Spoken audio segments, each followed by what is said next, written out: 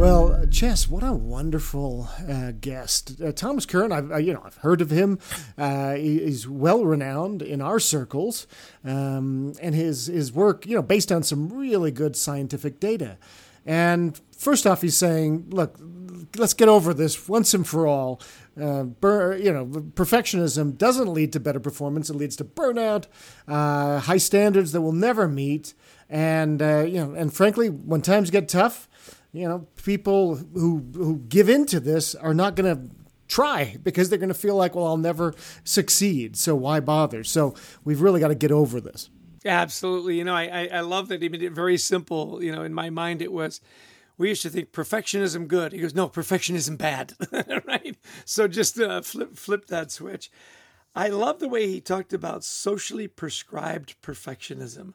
I thought that was such an interesting way to say it. That with all we see in social media and how that plays up, as well as education, it's what school did you get into, right?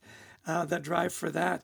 Changes in parenting, that we we're helicopters. Exactly. That's how we raised our kids. I mean, you and me, when we were kids, mom and dad sent you out of the house at 7 a.m. Maybe around 11 p.m. they might go, where's Chester? But I remember playing a soccer game in another town, and my dad said, how are you going to get there? It's like, and we would take our kids, we'd worry about them. Oh my gosh, Johnny's having to wait 5 minutes.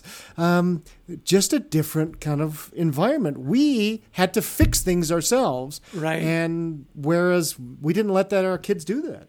It's so funny that you mentioned that. I remember in high school, our basketball team had this tournament in Hawaii. And we came back and we were waiting for all our bags, and I'd bought all these pineapples for everything. And everybody's parent was there to meet them except my dad. Yeah. And finally, this last family said, you should come with us. They're not coming.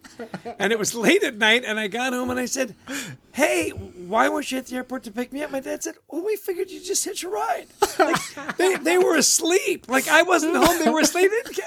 They just expected when they woke up, they'd find me. I remember being somewhat crushed, and probably explains a lot of who I am today.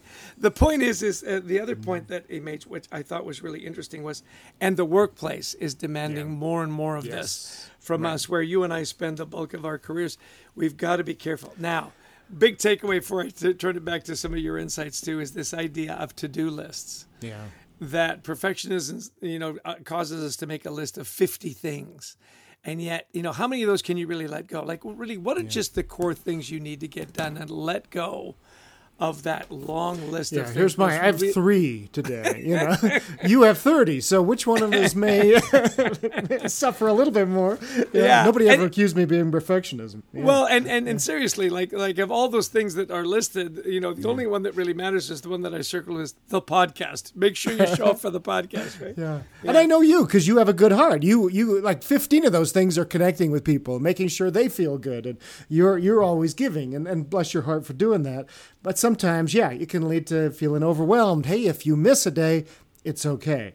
And I liked what he was saying too. Look, how do you break through? Well, sometimes it's just 5 minutes. Celebrate when you do 5 minutes towards your goal. Because I love what he said is, once you start, you're much more likely to finish. That was a big takeaway for me too. Yeah. Just get moving. Exactly. And asking, why am I overwhelmed? What's the big fear of this? So that was really good too. And, and the last thing, I don't know if it'd last, but, the culture doesn't allow us to fail. And we got to change that in our families. We got to change that in our workplaces. Yeah. The phrase that I circled was done is better than perfect. Just get her done. Yeah. Explore more, blame less. That when we kind of got into politics there a little bit, explain more and blame less. This idea that there's always someone to blame for my mistakes or why it wasn't perfect. More personal responsibility, that we've got to get better about blaming less. And then when he said, in my rehabilitation of perfectionism, that is being very vulnerable. He admits, look, I had to rehabilitate myself. And his best suggestion there was, be kind to yourself. Just be more kind. I love that. Let things go. Be kind. Yeah, sometimes health happens, we can't control it. Sometimes life happens, we get laid off, something doesn't work out. Just be kind to ourselves. There's always a next time.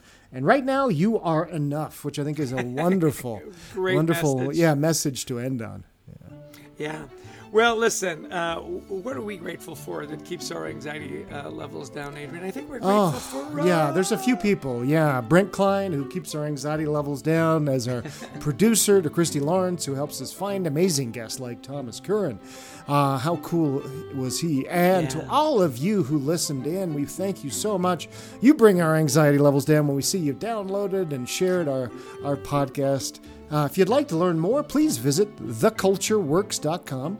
There's free resources there, including the first chapter of that best-selling book, Anxiety at Work. I have several copies of that book. So funny that you would mention that right off the top. Yeah, and we love speaking to audiences around the world, virtually or in person, on the topics of culture, teamwork, resilience, anxiety at work.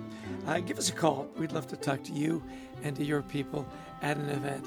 Well, Adrian, just a remarkable guest. So much fun, so insightful, so smart, a recovering perfectionist with lots of lessons for all of us. And as always, I will give you the last word.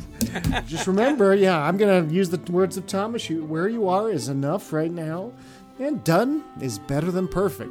So until next time, we wish you the best of mental health.